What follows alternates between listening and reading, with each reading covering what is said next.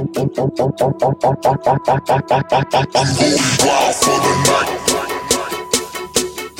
welcome to the FilmPulse.net podcast. Very special episode today. This is our 100th episode. My name is Adam. Wait, with me today. Yeah. Doing 100 of these? We've done 100 of these. Wow. Yep. Wow. With me today we have Kevin. How are you, Kevin? I'm okay. And we also have pressure. Yeah. We also have Ernie joining us today. How are you, Ernie? I'm doing good. Today we'll be going over our top 10 films of 2013, as well as our bottom 10s and some of the movies that we're most excited for 2014. I want to thank everyone for tuning in to the last 100 episodes. It's been an absolute joy to do this every week. I was just telling Kevin, this is like the most I laugh out of every week when we do this in Ryan's stuff. It's just, it's so much fun. And I want to thank you guys, Kevin and Ernie, for doing this every week, making no money whatsoever. By the way, this is truly a labor of love. Well, I balance it out with my flakiness, so I think we're even. Well, let's hop right in. Today we're not going to be doing any of the what we've been watching or any of that. We're just going to jump right into. And you know what? I actually made a valiant effort this week to watch more mainstream movies, so I had stuff to talk about. Well, we could just save it for next week. We'll just talk about it next week, because I think we're gonna. There's really nothing opening for the next couple weeks. Yeah, exactly. Yeah, that's true. For the next couple weeks, I think we maybe just we'll review some of the other stuff that we didn't get to. Some of the big award stuff. Well, and I'm sure we're gonna have an episode about Oscar nominations. Yeah. So the Globes are next Sunday, I believe. Yeah, so we got plenty of stuff to come up during the dry spell of the beginning of the year. Let's just jump right into the top 10s. I guess we'll just kind of go around and start with number 10. You want to do it that way? Okay. Were there any... Let's just do the top 10s, and we'll do some honorable mentions, and then talk about some of the worst of the year, and then just end it off with some most anticipated. Sound good? Yeah, sure. Works for me. Okay. Ernie, why don't you start us off? What was your number 10 movie of the year? My number 10 movie of the year was Spike Jonze' Her. It was just it's kind of the kind of movie that just washes over you as a romance science fiction commentary on society. It was really, for my top 10, this is my top 9 were easy to fill, but my last spot, I was I had to pick one movie out of 20 movies that would have. Yeah. And it's and I just kept thinking, Her was really, really good. And it's I was thinking, well, this one resonated more with me than all the other ones. Where the others might be just action movies or whatnot, but this one really had something to say. You brought up a good point. I had an insanely hard time with this list this year. And really, the top 20 that I have are pretty much interchangeable. There were so many good movies this year. I had just a really, really hard... And I had an even harder time numbering them. So, pretty much my whole top 10, you could just switch around in any way. Which I've been doing for the last 3 or 4 days. Oh, yeah. And every single time I look at it, I'm no, that's not right. Yeah. And I had to re-switch it. I'm looking at it right now, and I don't agree with it, but I just don't feel like changing it. I was switching it out even right before we started recording, so I'm the same way. Plus, I was the same. I had 23 movies tied at the 10 spot. Yeah. And I think I had Her out of the top 10, but then I came across something that I saw that I totally forgot I saw, and it was I gave it a high rating. Okay, that's got to be top 10. I'm and then I'm thinking, no, I think I'll put Her back in. And then also I wanted to mention... We didn't get to see that. Yeah, see, we didn't... Kevin and I didn't see Her. We didn't see Inside Llewyn Davis. Another big one that I didn't see was Short Term 12. I don't know if that would have made it on my list, but I think Her and Inside Llewyn Davis probably would make it on my list, but I didn't see those. So I'm pretty sure Her would have made it on my list. I'm almost certain. I think I saw every other big movie, though. So, all right, Kevin, what was your number 10? My number 10 was Post Tenebris Lux. Okay. From Carlos Reyes. It was an interesting movie. Yeah, because like halfway point of the year, that was like towards the top, and then I pretty much went through the same thing that Ernie was just discussing, trying to pick a 10. But you could easily replace that number 10 with a number of movies. Mm-hmm. I never did get to see that one. I remember I was going to go see it at AFI a couple of years ago. I was in line. I had tickets, but somehow the screening started late, and if I waited, that would totally throw off the entire evening, so I had to skip it. I saw that at the Sarasota Film Festival, and I enjoyed it, but there were so many walkouts of that movie. It was I hilarious. Can imagine. It was hilarious. I can definitely imagine. It's just it's definitely a film that's like right up my alley. Oh yeah, ambiguity, visual. Oh, I think I remember. I'm all about visuals. I think I called you after I saw it when I was at Sarasota, and I was just like, "You're gonna love it. You're gonna love that movie." Yeah, I mean, the whole opening of that film is probably like the nicest it's fantastic piece of cinema from this year. Fantastic. I love that opening. My number 10 is The Dirties, and this is a small like found footage indie. It premiered at Slamdance, and that's another one I saw at Sarasota, and I love this movie, and I think it could go much higher on my list, but it just ended up at number 10. But definitely recommend checking out The Dirties. I always kind of rail against found footage because I feel like I have to watch so much found footage. Yes. Is that the one about the students who were like the school plotting out a shooting? Yeah. It's fantastic. The way that it's made, it's just so expertly done, and it's got a lot of layers to it. It's a very meta film, I guess you could say, where we're watching the movie and then they're watching it and editing it in real time, and it's just really crazy when you break it down. And I thought it was incredible. It was one of the very few found footage movies that they actually address some of the issues that are in found footage movies, like microphones, for instance. Mm-hmm. You know, like in found footage movies, a lot of times you're like, oh, how can we hear them? Like, do they have a mic attached to them? And it's just small things like that they really do well with in The Dirties, and it's really funny too. So definitely recommend that. Ernie, what's your number 9? Number 9 is a foreign film from Saudi Arabia called Wajda. Saw this at AFI this year, and it was definitely one of the best feel-good movies. It's a real simple story about a girl who basically wants to raise money to buy herself a bike. But because this is in Saudi Arabia, and women and children are like, they have restrictions on them, they shouldn't be doing this, they shouldn't be doing that. And she just wants to be a kid. She wants a bike. And then she just goes through a lot of things that are just like so smart and funny to get the bike if she can. And it's just considering the context of the restrictions of the culture, and the fact that it was directed by a woman, which is unheard of in Saudi Arabia, and actually being shot in Saudi Arabia, which again is unheard of, and just how they got the movie made. But it's just as a coming-of-age film, just a look at a culture and society that you really never get to see. It was just like a really nice surprise to see at the fest. It was just a real feel-good movie. So. Yeah, I haven't seen that yet, but I do plan on watching it. Yeah, I do want to see this. Is this the film where like the director had to like hide in a van? In a van, yeah. As they were going around? Yeah, all the crew was out there doing their stand. She had to call the shots from a walkie-talkie. It's crazy. That's just crazy. Wajda. Kevin, what's your number 9? My number 9 is Woody Allen's Blue Jasmine. Okay. A little bit higher on my list. Which I really enjoy. That's the one I'm kicking myself for not seeing yet. So. Oh yeah, you'll definitely like that one. It's quite good. Unfortunately for me, the later on this year, which we actually talked about it last week, I saw Streetcar Named Desire, and then like as I'm watching Streetcar Named Desire, I'm like, oh okay, so Woody Allen just redid this movie.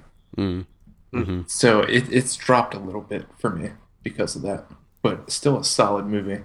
Yeah, I thought it was the first time I've ever like appreciated Andrew Dice Clay. Oh yeah, he was great. Yeah.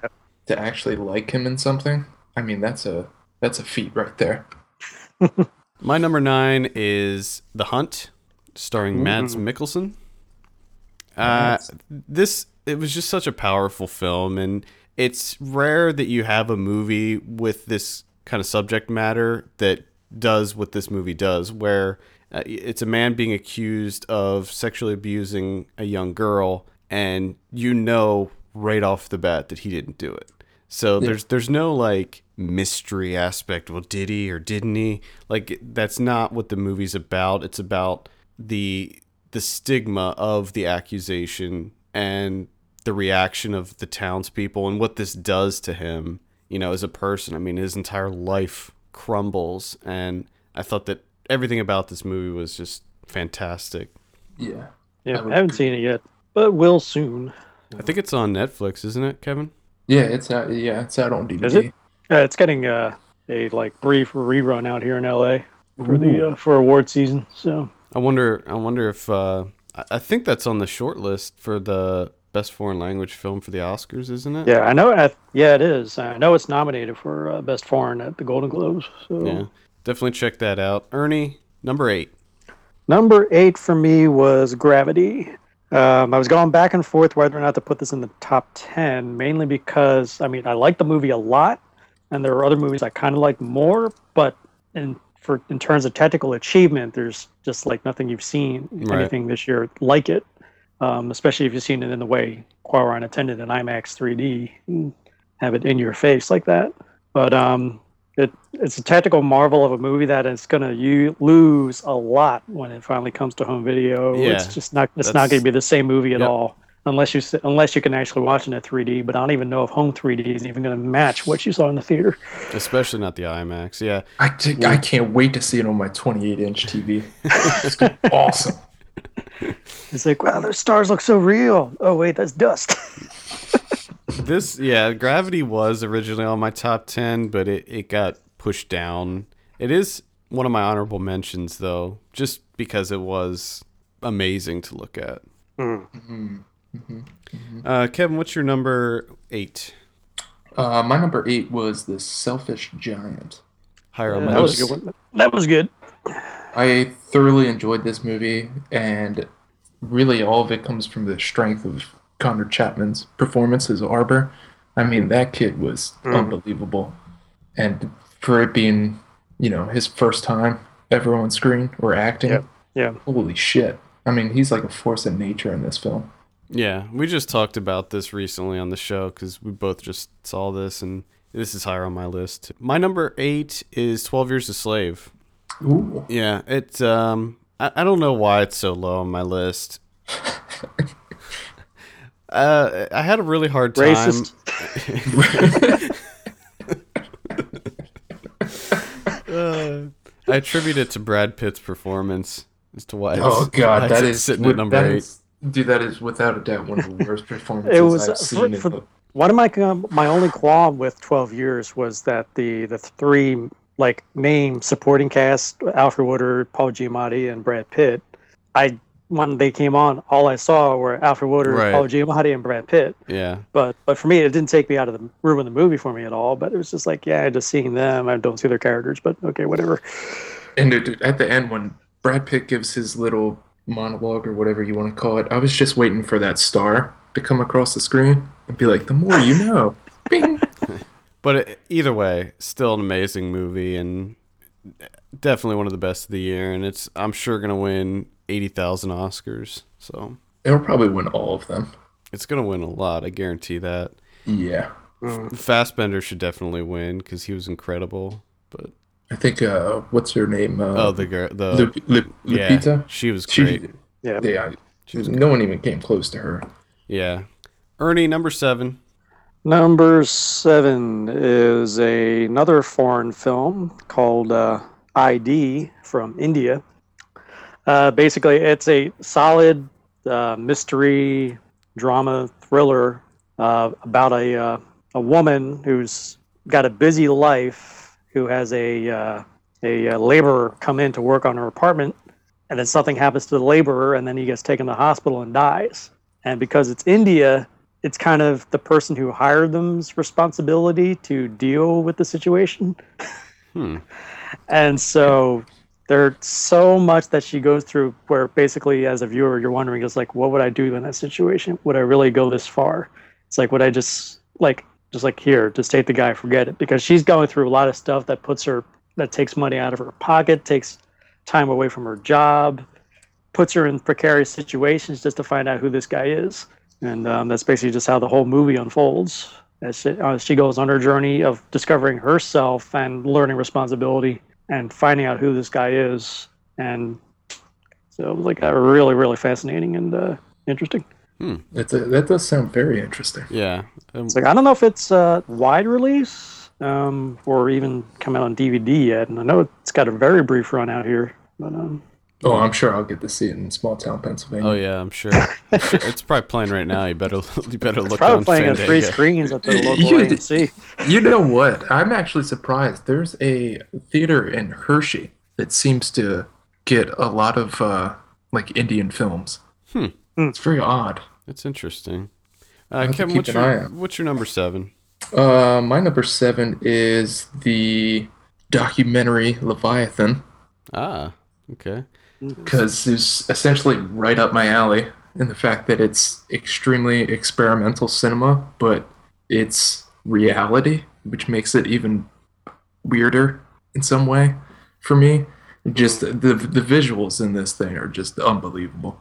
Yeah, I think just that sucked in right from the start. this was number 2 on my top 10 docs of the year, and it was on your list too, Ernie, wasn't yeah, it? it was on mine. I think it was like in the bottom 5, maybe Yeah, 6. I think. I think it was And I like think- 6 maybe.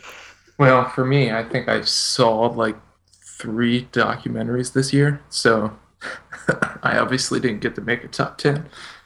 So Yeah, you some of them snuck into my top 10 films of the year. Yeah. Yeah, if I included documentaries in mine, my list would change substantially. I included one. I think we can probably all guess what that is, but Cutie and the Boxer. Salinger. Salinger. We'll be coming back to that later. My number 7 is Blue Jasmine. I already talked about that, so it's great. Check it out. Ernie, what's your number 6? Number 6, I had to cheat. Uh-oh. I had to. It's Oryx Liddell's Paradise Trilogy. It's used all 3. Okay. Because it was Okay. basically his original intention was to make one big ass movie. It was going to be a 7-hour movie, but then that's how he wanted to put it out. But then he realized no one's going to sit for a 7-hour epic in the theater, so we decided to split it into 3 narratives that still come together cohesively and watch together. So Well, see, I didn't know that, but I'm wondering if what we saw as 3 separate movies, if there was anything done to alter them to make them more standalone, because they feel like 3 separate movies to me, even though that there are obviously links. it's like I had the benefit of actually one of the repertoire theaters out here actually showed all 3 right when the last one opened, Paradise Hope. They showed the other 2 to get you ready for it. So I saw all 3 like in one weekend. And so it was like you could immediately recognize the connections between each film and their place in time. Because one leads to another. It's like, oh, so that's so-and-so. This is where they're dropping off that person from Right. the first one. And it's like, oh, so that's actually what's going on. That's the person from the second one. And that's who was that you saw in the first, but didn't know that was who that was. It's like, oh, it's all making sense now. Yeah. But it's just overall collectively as a look, the films are love, hope, and faith. And it's just a fascinating look at each facet in regards to these characters. And it was just, and I think you had Ryan look at Love. and I didn't even have to listen to the podcast to know that he probably like, what the fuck? Well, But, now, which one of the 3 is your favorite? My favorite one was Paradise Faith. Faith. Okay. wow. Basically, yeah, Paradise Faith. It looked at faith as basically as like fuel for yourself and your beliefs and your love of others, and how faith impacts your relationships with other people, like your significant other or husband, wife, or something like that, and how much faith can have an impact or be a detriment Yeah. to that. So it's like it was just a fascinating look because like you're looking at it, and it's like there's a lot of contradictions that go on with the characters. Like so it's like I've met a lot of people who are going through that. I've seen a lot of people jump faith. I've seen people who've abandoned faith completely, like myself. It's like, my favorite is Love. Kevin didn't like Faith very much, so No, Faith was my least liked. I still haven't seen Love yet. Still gotta see that one. Hope was good, but just didn't have much of an impact. yeah, No, Hope got a bit repetitive. I liked it. But I thought it was fine. Kevin, what's your number 6? My number 6 is Upstream Color. A little bit higher on my list. Oh, Yeah, so tell me exactly what was that movie? this movie melted my brain. I love the visuals. I love the sound design in this film and the music that Carruth created for it, and the fact that Shane Carruth does fucking everything. I appreciate that so much. You don't really see that anymore nowadays. And for him to be doing that while at the same time be making films that are just no one's making these types of films, really. Yeah. Just how ambiguous they are, how epic they are in the storytelling sense. And he just tries to bring all these ideas together. I love it. Absolutely love it. Yep, I loved it too. Yeah, I liked it a lot too, but I still can't exactly tell you what the hell it was about.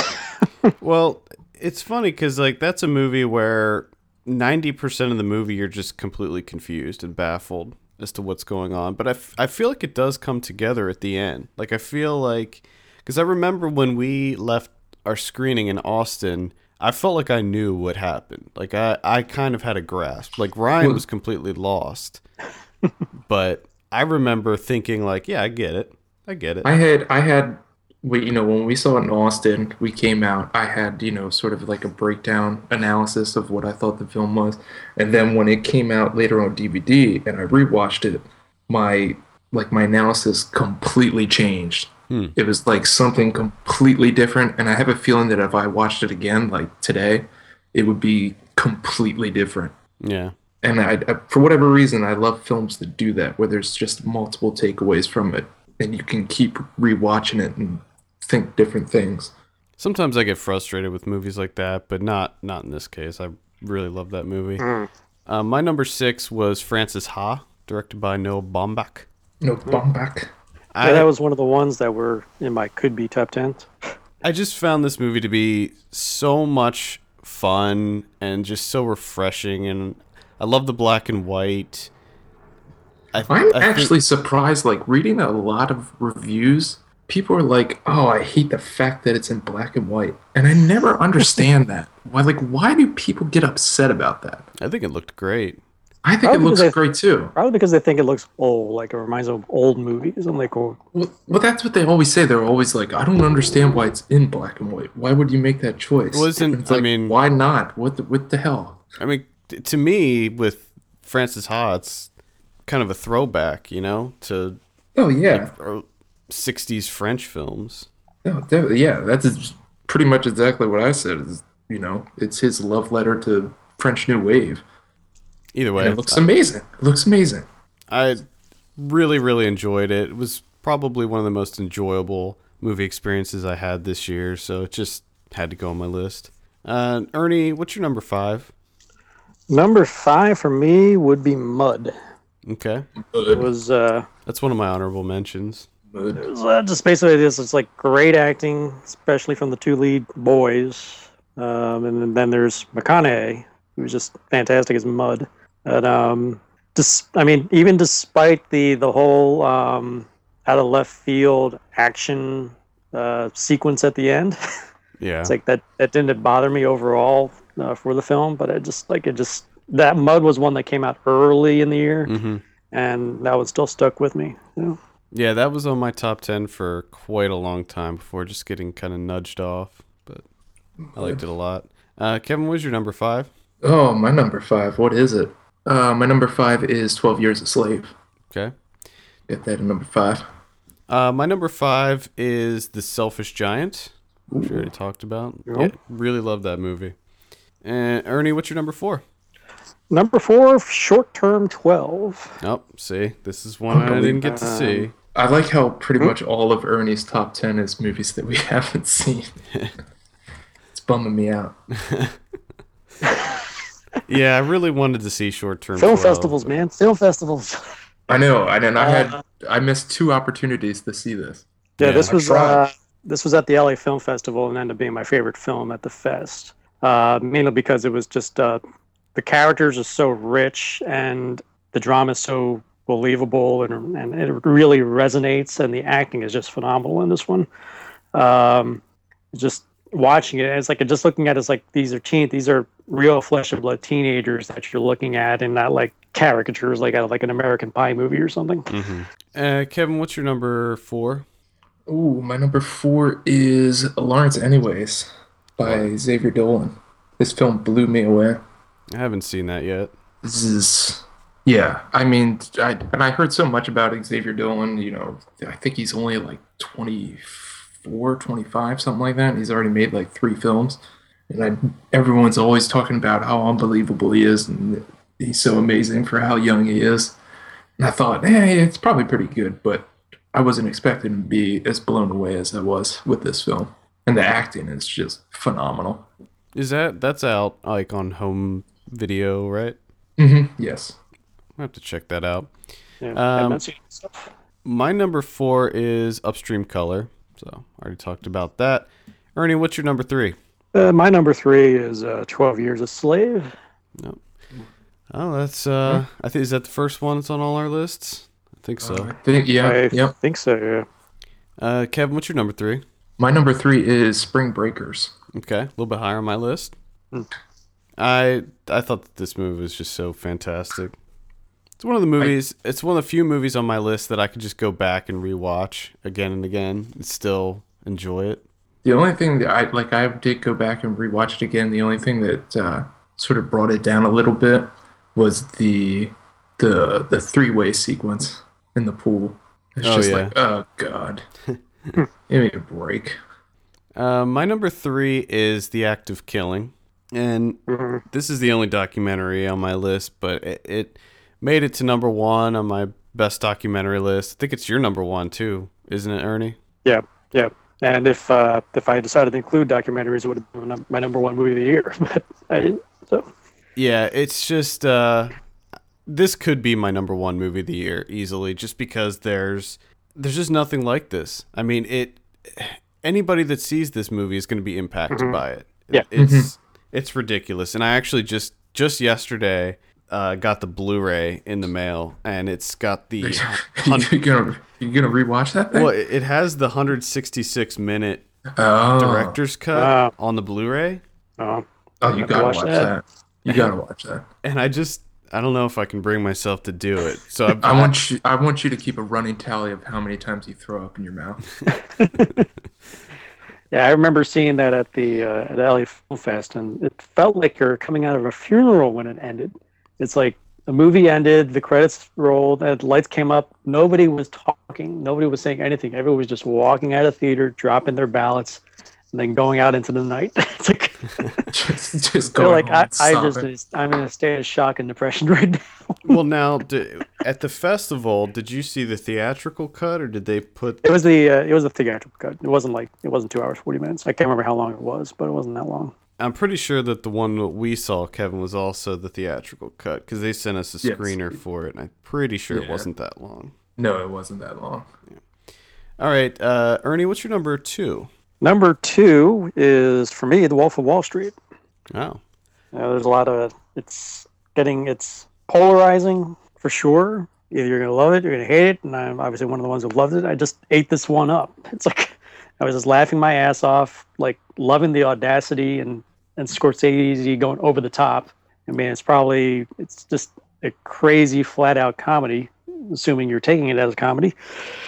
I just enjoyed the hell out of it. The character, the acting, the writing. I mean, Leo, for me, I think should get a nomination, and if anything, should even deserve to win. Yeah, I agree. I mean, based on like the hierarchy, I mean, like Chiwetel Ejiofor deserves to win, but this is his first nomination, and it's Hollywood, so he may not win.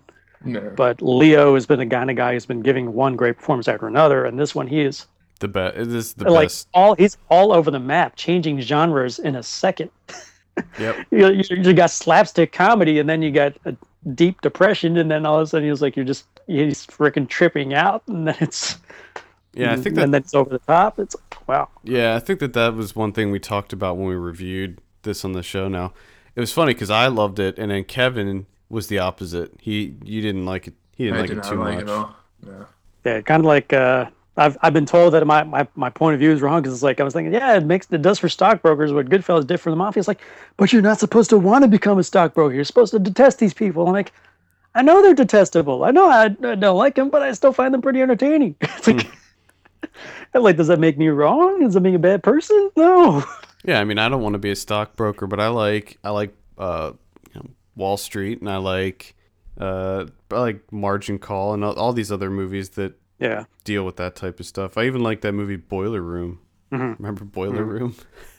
But yeah, it was a great movie for me. All right, Kevin, number 2. My number 2 is Blancanieves. Okay. By Pablo Berger. This was just probably the most fun that I had this year, film-wise, entertainment-wise. Just the silent film retelling of Snow White. Just, oh my God, it was so much fun. I absolutely loved it. And I think I remember when we talked about it before, to me, this is Snow White from now on, for me. Wow. This is what I see as the story. It was unbelievable. Highly recommend it. Oh yeah, I definitely have to watch this. I still haven't gotten around to it yet. I haven't seen it, but I think it's on Netflix streaming now. I think you are right. Yeah, that was another one at I can't remember which fest that they were playing it, and I missed it because I wasn't able to get to it. My number 2 is Before Midnight. Richard Linklater's Before Midnight. Unbelievable. I love this movie. Well, you haven't even seen it yet, Kevin. I know. I keep putting it off and putting it off. I have a strong aversion to Linklater. Yeah, I know you do. And I mean, I'm not really strong. I'm not as big of a fan of his as I was when we were younger, when we both loved him. But I thought that this was the best one out of all 3, and I loved it. I just loved every moment of it. And I think that's the biggest problem for me, I think, is that I have to watch the second one before I watch the third one. And I think that's what's really holding me back, because I really don't want to watch the second one. Second one, but see that I liked all 3 of them, but yeah, I still think the second one's the best one. But Midnight's the close second. So. All right, number 1s. Let's do it, Ernie. What's your number 1?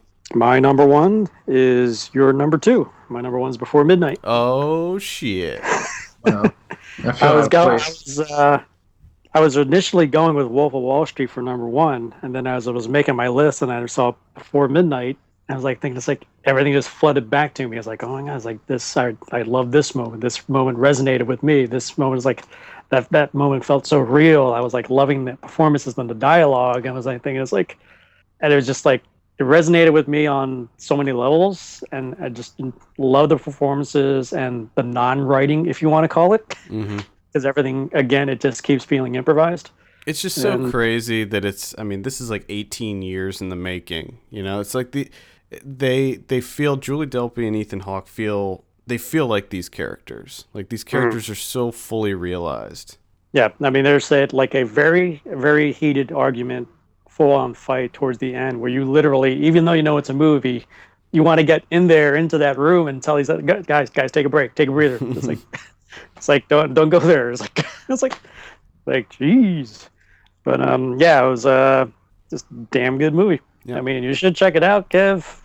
I know. I'm gonna have to do it. If you're willing, and you do want to see Sunset before that. Yeah, absolutely. Yeah, that's the thing. I gotta watch that one first. That was not bad, though. Like about 3 hours of your time collectively. So. Oh God, it's not gonna be that bad. Oh, that's the main reason I haven't watched Blue Is the Warmest Color yet. Yeah, that one you should definitely see too. But that was one movie. The other ones are 2. So. Kevin, number 1. Act of Killing. Act of Killing. Yep. Yeah, it is. I pretty much had to watch the ending of it on mute so I wouldn't throw up. And it's just the way that everything plays out. You know, the way that Oppenheimer does this is just brilliant. I've never seen this before, and it's so amazing. I agree. And it's one of those types of films that's just instantaneously, as soon as it came out, it is like a definitive must see for anyone that watches movies at all ever for the history of cinema. Yeah, I think that this is. I will say that I believe that this is one of the best documentaries ever made. Yeah, I think you can definitely say that. I remember seeing it at the end without giving anything away to anybody who hasn't seen it, and they should. Was the emotional feeling I got? I got a bit teary-eyed at the end, but it was like it took me a minute to figure out. Is like, am I being teary-eyed because I'm feeling sorry for this guy, or am I getting teary-eyed because of what is his realization and what he could have prevented? I think that I'm like, whoa! It's like, this is weird. Yeah, I think that it all comes down to that final scene. Like, that final scene is what it just completely floored me. Yes, I don't want to give anything away, but it's incredible. My number one is Spring Breakers. Again, I love this movie. I gave it a 10 out of 10, and really, a lot of these, again, I will reiterate that a lot of these could be switched around. I mean, Active Killing, that could easily be number one. Before Midnight could be number one. Yeah. But I just had to go with Spring Breakers because it's one that I can rewatch and still have fun with and still enjoy. And I loved every second of that one. Yeah, I loved how he set it up where it was like it was delivering exactly what you expected, thinking it was going to be going in. And then it just went in a completely different direction that just was like totally fresh. It was like I had no idea where this movie was going. Yeah, absolutely. Let's talk about some honorable mentions. So I guess we can just kind of do like a free form version of this. If there are any other movies that you guys wanted to mention that we haven't already talked about, maybe now would be a good time. I'll start off with Fruitvale Station. I think that is one that I was really blown away by that, and it didn't quite make it in the top 10, but I thought that it was still very emotional movie, and although I feel like it was maybe a little bit too manipulative with its emotion, that didn't bother me. Like, I was just into it the entire time. And great performances in that movie as well by Michael B. Jordan and Octavia Spencer. Yeah, I never got to see that one. I was trying to at the fest, but I couldn't get in and wasted time in line. So. Yeah, it's really, really good. Kevin, did we lose you again? What's that? Oh no. No, I'm still here. Yeah, a lot of the ones that we already talked about were ones that could have been like something on the outside, like Selfish Giant, Francis Ha, Llewellyn Davis from Nebraska. Those are all ones that could have easily been in the top 10 for me. Prisoners, Spring Breakers. Yeah, I have Prisoners on my honorable mentions. Nebraska was so close to making it in the top 10, and same with Blue is the Warmest Color. That it's funny because when I first saw that movie, I wasn't that keen on it. Like, I liked it, but I wasn't really blown away by it. But the more that I sat with that movie, the more I came to like it. And for me, one that stands out was The Spectacular Now.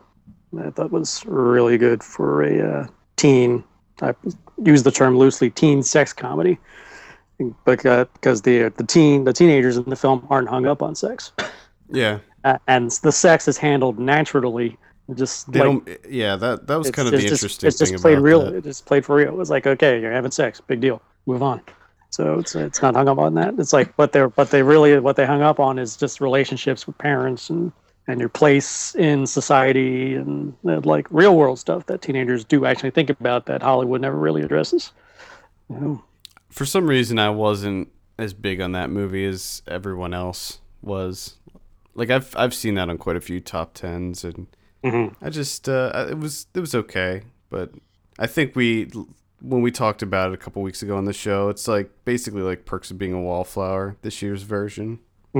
This year's version. It does seem to have one every year. Yeah, there's always one like coming of age drama. Teenagers working through their shit. Any other ones that you want to mention, Kevin?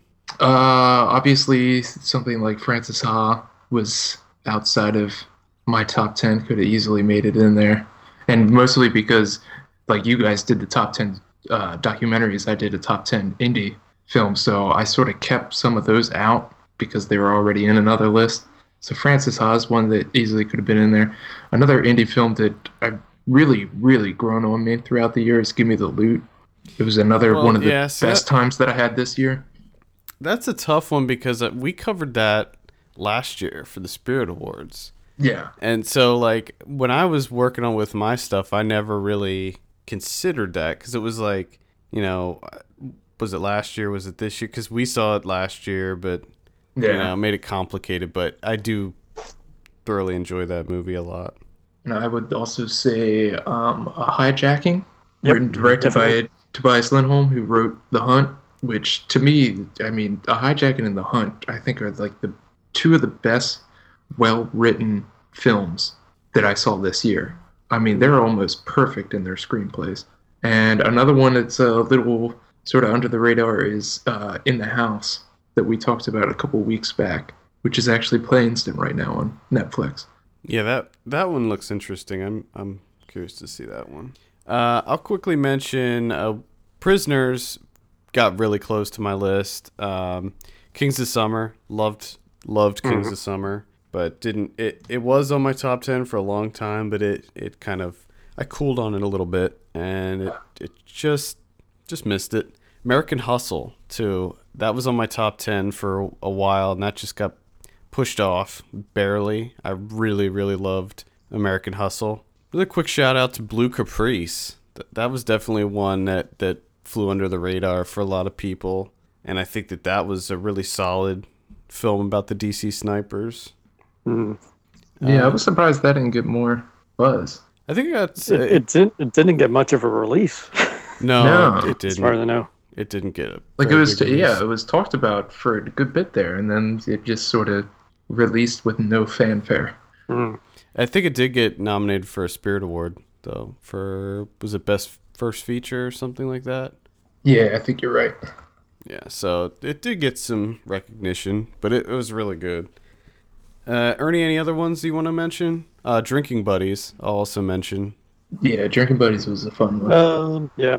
I guess other ones would be Side Effects was a pretty solid thriller.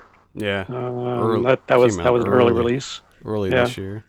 I can't remember which country made it, but Kon-Tiki was a beautiful looking retelling of the sailing of the Kon-Tiki. Just a gorgeous looking, great to see in the theater. I think it's Netflix streaming now, but it probably won't have as much of an impact.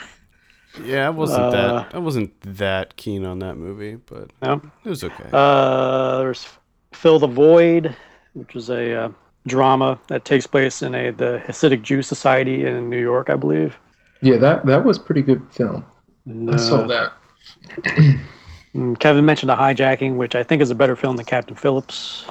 But Captain Phillips is one of the ones that could have been a top 10 for me.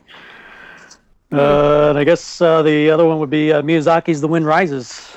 I want to see that. Is allegedly final film. So that's one of those movies that's irritating me. Like every time I see someone's top 10 and they have that within like the top 3, I'm like, really? Why can't I see it? I want to see the damn movie. Yeah, I really want to see that. Well, I think that wraps it up for the top 10s. Really solid year. I mean, this year was a lot of great stuff came out, and I'm sure that there's a lot of great stuff that we're not even mentioning. Like All Is Lost was really good as well. I feel like there's probably some other Oscar buzzy type movies. There's still a lot of movies that I missed that I'm sure could have easily been top 10 or top 20. Yeah. But I'm like thinking it's like, I can't include them if I see them now because then I'd be rewriting my list throughout the entire year. Yeah. So. Well, I'll tell you what, if I end up seeing Her like next week and I love it, my list is getting amended. You are going back, changing that list. I'm gonna go back and re-edit this episode and have me just ADR me saying Her. Yeah, my favorite movie of the year is Her. My number one is her. Well, with every top 10, we have a bottom 10. Let's go over. Now, Kevin, I want to start with your bottom 10. What's up? Because what's going on? I just feel like your bottom 10 is, it's like, clearly you haven't seen that many bad movies this year. No, but even if I did, I think that these would be placed higher. Because, like, a lot of the movies that you're watching, I mean, they're shit. We all know that they're shit before we even go into it. But these movies are actually, like, people put time and effort into them and money, and there's actually, like, talent involved, and they're terrible. Well, when I made my bottom 10, okay, I could have easily just put all the, shitty horror movies that I've seen this year. I could easily have put all those on there, but I didn't. I tried to mix it up because there were certain movies on my list that they just flat out offended me in one way or another. Like they were just offensively bad to me. And that's why I made my top 10s. But why don't we just go down? Kevin, why don't you just read off your entire list of top 10s and then we'll discuss it and move on. My entire I'll go 10 to 1 here is Only God Forgives, The Gangster Squad, which I forgot was even a film. The Conjuring, which was a terrible piece of shit. The Great Gatsby, Mama, Spike Lee's Old Boy, The Hangover Part 3, Kid Thing, VHS 2, and Passion. Yeah, now I should have added Passion to my bottom 10 because I really despised that movie, but for whatever reason I forgot about that one.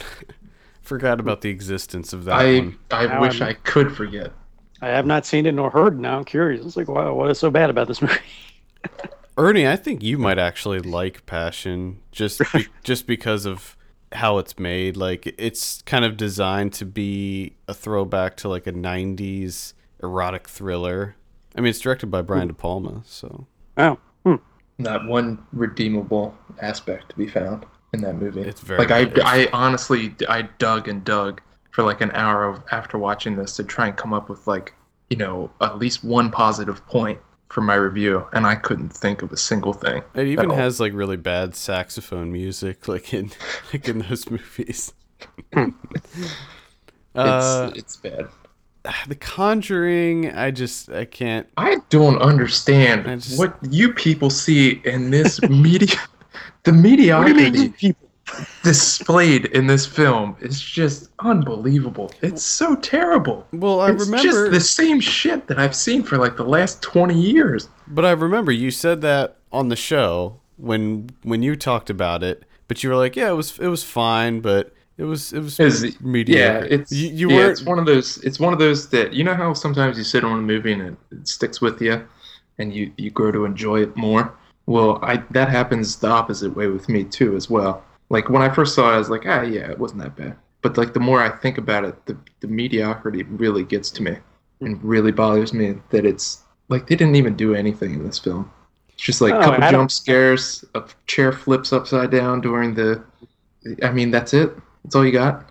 Yeah, well, I know Adam and I have seen our fair share of horror movies, and he's probably more still a fan of the genre than I am. I kind of got disenfranchised with the horror genre. And it's like I usually avoid horror movies because I know they're going to be shit. But Conjuring, for me, or for the amount of crap that I've sat through over the years, I'm like, this is actually in comparison to all the other horror films I've seen of the ghost ilk, it was actually probably the best one. I mean, I knew it was done by James Wan, who did Insidious, which I was not a fan of at all, and he's done the Saw movies, and of which only a handful of them were actually decent. So, Conjuring for me was a surprise. So. I genuinely like The Conjuring. It didn't make it on my top 10 horrors like that. I should note that it wasn't. I didn't love it, but I did think it was a solid movie. I didn't see enough horror movies this year to make a top 10. Or I should say not enough horror movies, but I didn't see enough good horror movies to make a top 10. Well, here's the thing about that. I wasn't going to make a list. I usually make a top 10 horror movie list every year.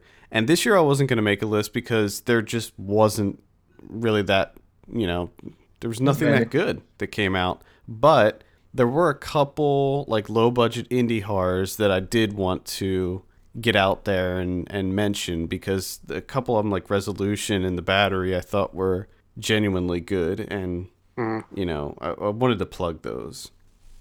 Same VHS 2.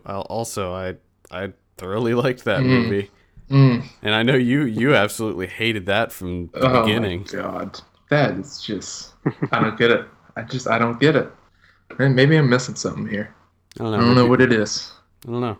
I'd tell you to rewatch it, but I know you won't. No, that's not gonna happen. Ernie, why don't you give us your bottom 10? All right, bottom 10, going from 10 to 1. Mama, that's 2 lists. Yes. G.I. Joe Retaliation. Ugh. The Lone Ranger. Hours. Sorry, Mr. Walker. Yeah. The Tower. Korea's Towering Inferno. It was like laughable. Rob Zombie's The Lords of Salem. 33 Postcards. Oh, jeez. That looks really bad. I just remember getting a slew of emails, just like nonstop, for 33 Postcards, asking us to cover that. Did we? And I just want. Did we cover it? Yeah. It was one of my early reviews.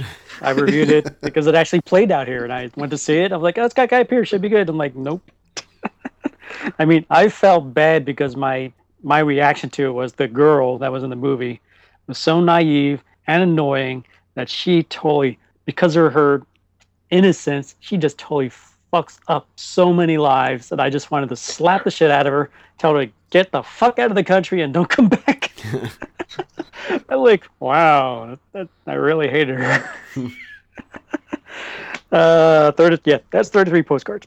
After Earth, Scary Movie 5, and a sequel to one of my most favorite action franchises, A Good Day to Die Hard. I haven't seen. There was a couple of those that I haven't seen. Like, I didn't see Die Hard. I didn't see Scary Movie. I didn't see. What was the other one? Lone Ranger. Didn't see Lone Ranger. So. Lone Ranger. I know The Tower. I think that might have been the first review you did for us. Yeah, that was. So.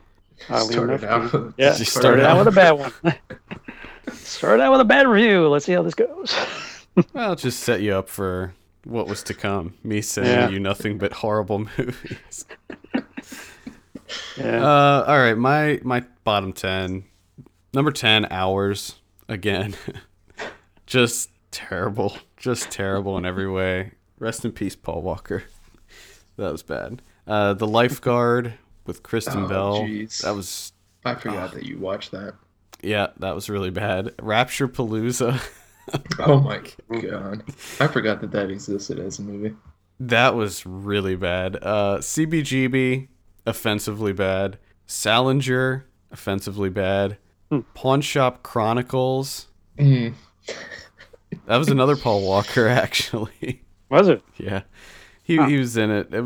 That's like one of those kind of ensemble Tarantino ripoff movies, and he played a small role in it. That's directed by Wayne Kramer, the guy that did Running Scared, that other Paul Walker movie. Absence, which was the worst found footage movie I've seen all year. Second worst. Sorry. I saw a lot of found footage. I always see a lot of found footage. I don't understand. I thought you would be sick of found footage. I'm so sick of it. I am sick of it, but they keep sending it to us, so I keep watching it. You gotta start telling people no. Yeah. It's.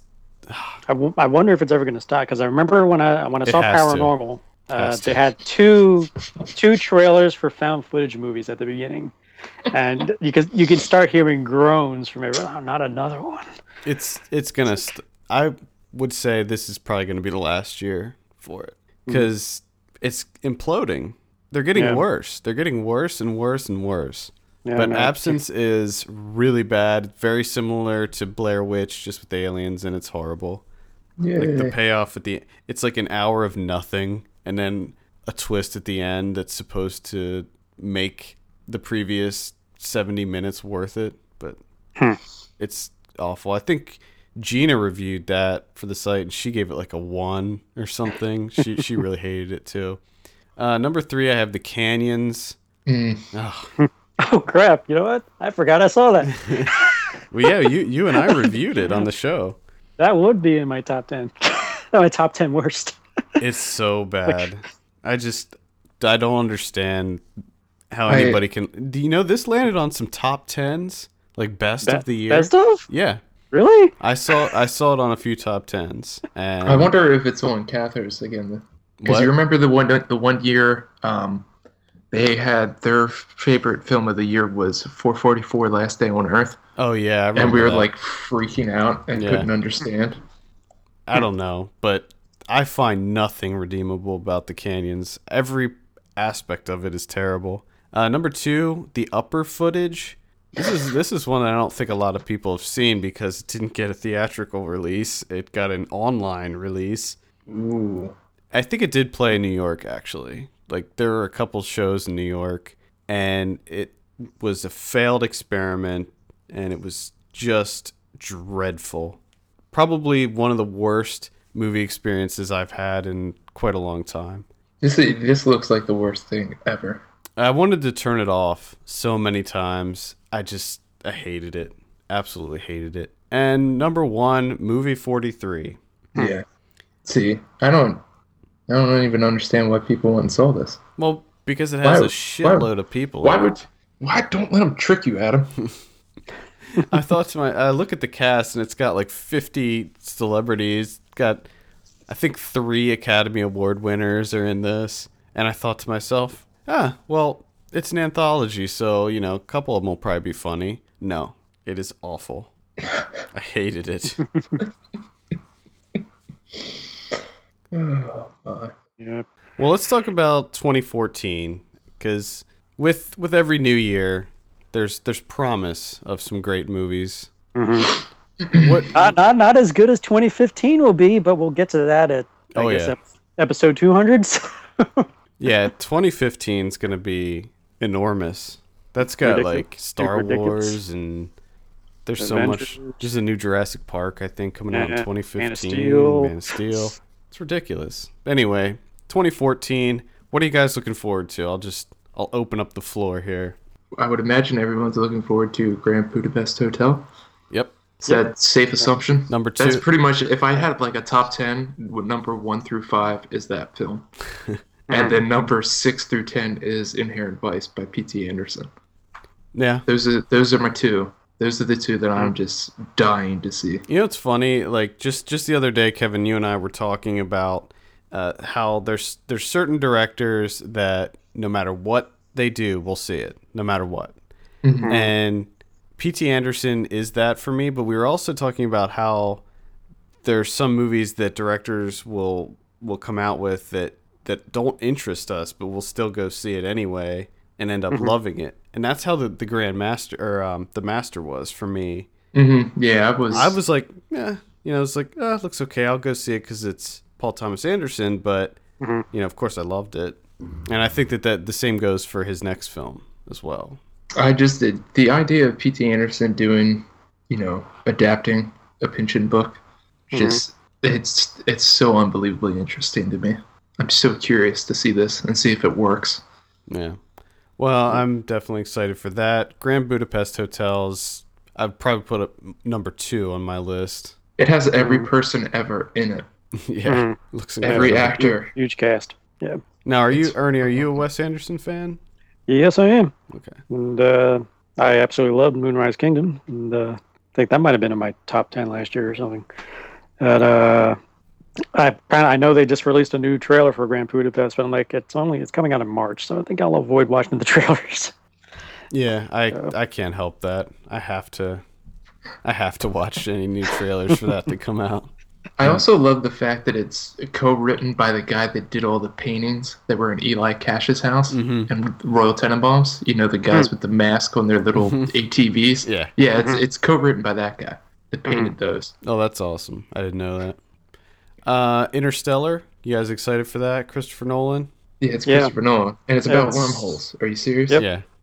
When I saw the trailer, I kind of was like, this is cool. But then the first images, I was thinking astronaut farmer.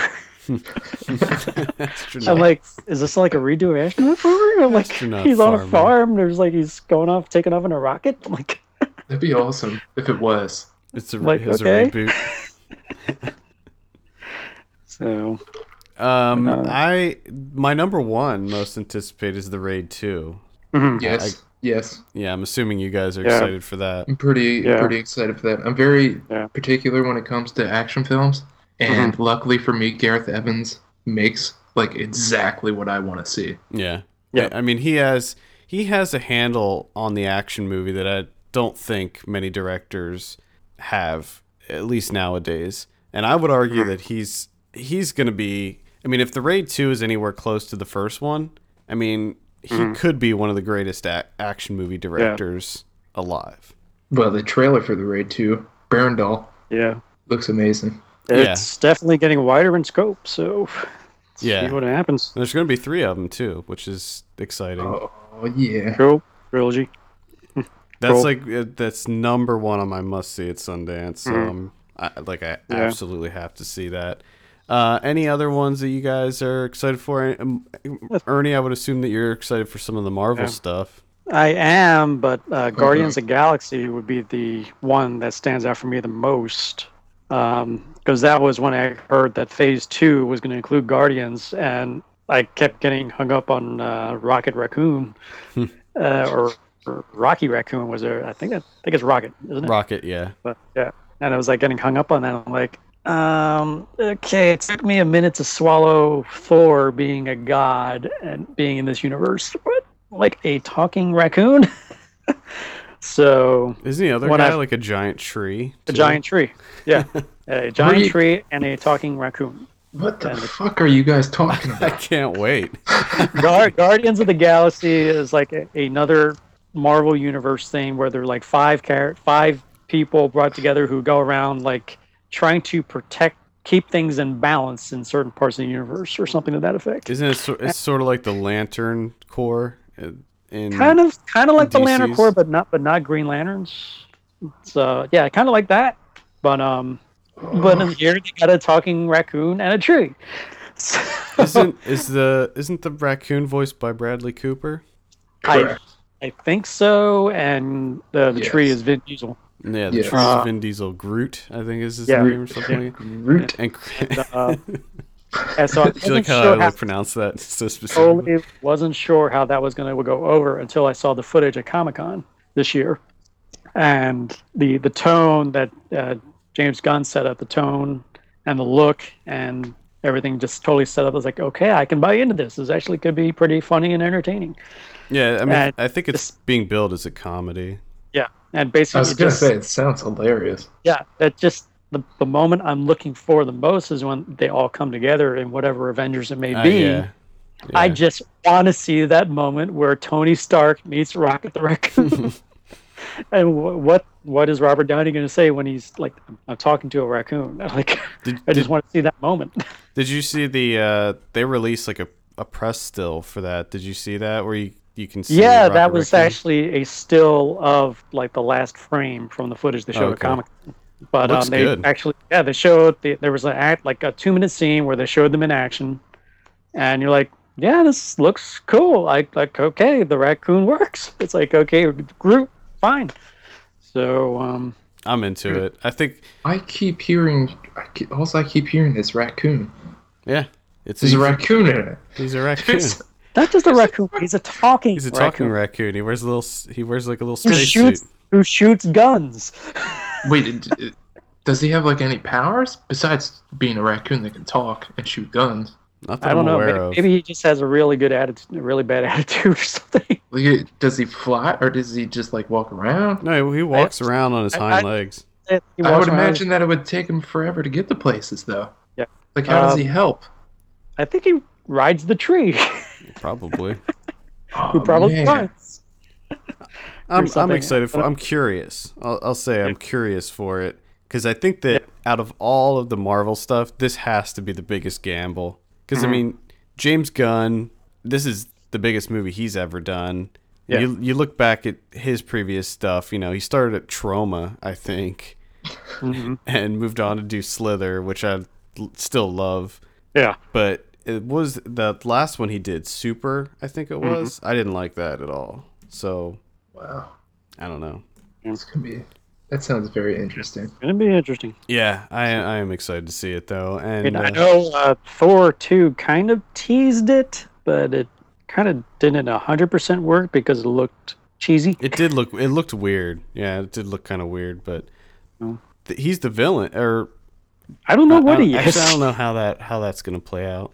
Because I thought, Yeah. well, whatever. I don't want to spoil anything about the end of Thor. Yeah. I think outside of Guardians, I guess my Ray 2 is just my obvious number one, but the other one I've been waiting for is Sin City. Yeah, I'm so cautiously optimistic about that one. Yeah, I don't think Because Machete my hopes 2 was on my bottom 10 for I had to move that one off, but I feel like Robert Rodriguez is just he lost his spark. Yeah. Well, I figure Frank Miller's still 100% involved, so I'm sure he'd be able to keep him in check. Yeah, I don't know. I just Yeah. it's got a I great cast. I love the first one, and I'm curious to see what they do with the new one, especially since they had to recast a couple parts, and then due to I guess maybe it's a Sin City curse that a couple people have died. So Wait, I don't know. who died other than Brittany Murphy? Michael Clark Duncan. Oh yeah, Michael Clark Duncan was in Yeah, that. I he was replaced by Dennis Haysbert. So forgot. I don't even know who that is. he was Allstate. the Allstate okay. and That's Allstate's president. Yeah. You're in good hands with the golden eye guy. Yeah, I know who that is. But he was in 24, Yeah. president. Well, yeah, I mean, I'm excited for it, but at the same time, I don't know. I just guess don't know. the other big one is Von Trier's Nymphomaniac. Ooh, yeah, that's definitely on my list. That was. I'm kind of wondering if I really want to see it, but do I skip the two-parter or just hold out for the uncut one, which is supposed to come out later? I'm gonna see it because it's coming out on VOD first, right? So it'll be out on video on demand in March, and then the second part will be out a month later. So. Yeah, I think the complete one is actually premiering at Cannes, or maybe the Berlin Film Fest or something. I think Berlin, maybe. I think it's Berlin. Either way, I'm very. Kevin, you seem a little apprehensive. For what? Nymphomania? Yeah. Yeah, I'm not really. You're not a Von Trier guy? I'm a big Von Trier fan. I'm so sick and tired of these sexual addiction movies or whatever the hell they are. I can't take it anymore. It's fucking irritating. Might want to hold off on watching Blue is the Warmest Color for a little bit. It's not about sexual addiction, but there's a lot of graphic sex in it. Well, I pretty much did the female equivalent this week, watching Chantal Ackerman's film. They towards the end of it, it's just 10 minutes, just full on lesbian sex scene. Oh, okay. So you're prepared then. Compared, You're I'm prepped. sure it was done a lot differently compared to Blue is the Warmest Color. Ernie, did you see Blue is the Warmest Color? Nope, have not seen it yet. Oh, okay. Yeah, some pretty intense sex going on in that movie. Chance. Just like the thing that's holding me back is the 3-hour runtime. I'm like, I got to be in the right mindset for a 3-hour foreign film. Yeah, it is long, but it doesn't feel long. But any other movies you guys are looking forward to? I have one which I didn't really know too much about, but pretty excited because of, and you might be too, because of the movie Bullhead. The director Michael Roscom has a new one out based on a screenplay by Dennis Lehane, starring Tom Hardy, James Gandolfini, Noomi Rapace, and Matthias Schoenaerts. Yeah. About a lost pit bull, wannabe scam artist, and a killing. So I'm pretty interested in that. Yeah, it sounds like I thoroughly enjoyed Bullhead. Yeah, I thought that was awesome. yeah. So I'm interested to see his follow up. It's called Animal Rescue. I actually saw Bullhead 3 times, twice at AFI, and then I saw it again because they had a Q&A with the director and cast, except scheduling conflict. We only got the director, but Well, still, I really liked Bullhead. I can't remember if that was like on my top 10 or not. Might have been, How to Train Your Dragon 2. I'm pretty excited for that. You guys? Yeah, me too. I mean, I had no idea I was going to love the first one as much as I did. Same here. It was like a huge surprise how much I loved the first one. And then that teaser, the first teaser for the second one, I was like, I cannot wait to see this. It's just him flying with Toothless and him flying himself. I'm like, that was awesome. Some other... I'm still very excited to see Under the Skin. Yeah. Which I don't know if did that come out this year? I'm sure it did for like certain people, but not for us. I don't think it's come out yet. No, it played festivals. It played at TIFF, and I don't know if it played anything else, but... I don't think it opened in LA. I love the look and the atmosphere of that film. Yeah, I can't wait to see that. Judging from the trailer. Mm. I'm excited for that. Only Lovers Left Alive, I believe, comes out this year. Yeah, that one. Yeah. Fincher's got a Gone Girl with Affleck. Yep, Gone Girl. Very excited for that. Dawn of the Planet of the Apes. I'm actually excited for that too. I was surprised. Did you see the first one? No. Who was? Which one is this? It's one with. Is the first one had James Franco in it. Yeah, Rise of the Planet of the Apes is the first one. Okay. Oh no! I didn't see that one. I really like the first one. Yeah. They say it's a prequel, but it's not a prequel to the Tim Burton Planet of the Apes. It's a prequel to the original Planet of the Apes. Okay. Yeah, it has nothing to do with that Burton one. So, and it actually comes together quite nicely because they have references to the first one. It's like, oh yeah, this is not a sequel to the Mark Wahlberg movie or prequel. So, well, the teaser for Dawn of the Planet of the Apes is out, and I got really excited for it. That was awesome. Same footage, mostly the same footage they showed at Comic-Con. So I don't think there was anything different. No Franco in the sequel, so that's a plus for a lot of people too. He's too busy with his 34 films that he directed. he's got to push out. Yeah. Godzilla, I guess is Godzilla. One. I'm really actually curious to see how that turns out. I'm pretty excited for that. I mean, there's like so much they have not shown yet that for 2 Comic-Cons in a row that the Comic-Con footage has actually never leaked. I'm amazed. But there's like only snippets that you see in the new trailer that they actually showed this year. And it was like, but the footage that goes with the actual full scene that they showed is like jaw-dropping. You're like, I can't wait to see the full movie. Yeah, I'm pretty excited to see that. Transcendence. Are you guys excited for that at all? The directorial debut by Wally Pfister? More of a curiosity than like I want to see. I mean, when I saw the trailer, I was thinking like various stuff like Lawnmower Man and Virtuosity came to mind. I'm like, or Ghost in the Machine. That makes me want to see it. But I'm like, I don't. It's like my roommate is actually in that movie. Oh, really? If you see the trailer when they, it's not a spoiler because it's in the trailer, but when Johnny Depp's character gets shot, he's like one of the guys to Johnny Depp's immediate right who like pulls away. It's like, oh, there's my roommate. That's funny. Kevin, I have a slight interest in that one, just to see what it looks like. Yeah, I want to see Dumb and Dumber 2. It has the potential of being bad, thanks to their track record now. Oh yeah. Or it could actually be a resurgence and actually be pretty funny. So, I think it's make it or break it for the Farrelly brothers with that one. But I think it's really. I thought they already broke it. Didn't they? I think they already break. Like when was the last time they made a good film? I forgot that they were living. Honestly, I can't remember. I think Me, Myself, and Irene was the last one. I think that's the last.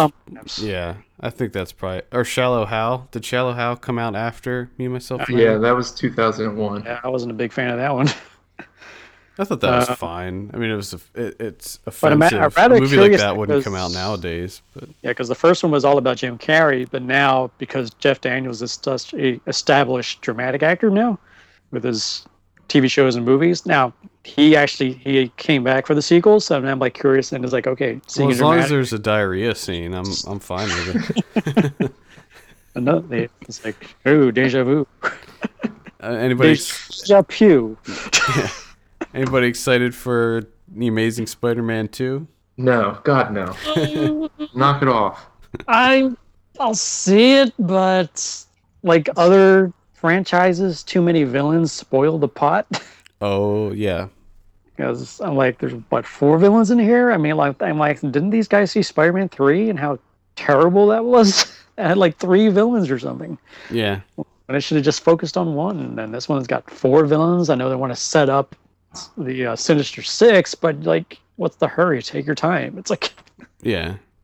Well, I'm not excited about it. I'll see it obviously, but I saw the trailer for it in 3D. I think it was on The Hobbit, and I gotta say that I'm surprised no one's addressing this concern. But the visual effects look so bad. Do they?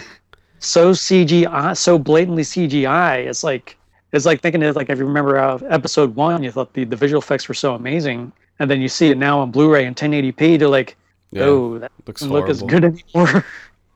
That's what these effects look like. Spider-Man, like, the CG Spider-Man, like, flying through the air. You're like, that looks so fake. Yeah.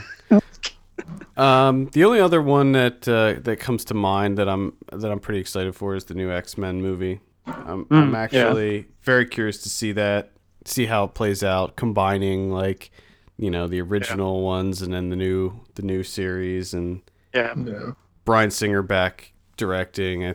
I think it looks pretty good, actually. But all right, any other ones that you guys want to mention? Well, there's a lot coming out, but nothing comes to mind. Okay. Is it Mockingjay this year, or is that next year? I think part 1 comes out this year. Yeah, I think that's this year. Yeah, Mockingjay part 1. Yeah, I guess looking for a Mockingjay would be one. I'll see There and Back again, but I'm like in no hurry. Yeah, no, not for me. Not for me. Well, I think that'll wrap it up. For all the latest film news and reviews, visit us at filmpulse.net. Follow us on Twitter @filmpulse. Be sure to rate us on iTunes. We appreciate that very much. For filmpulse.net, my name's Adam, and we will see you on Thursday for Ryan Watches a Movie.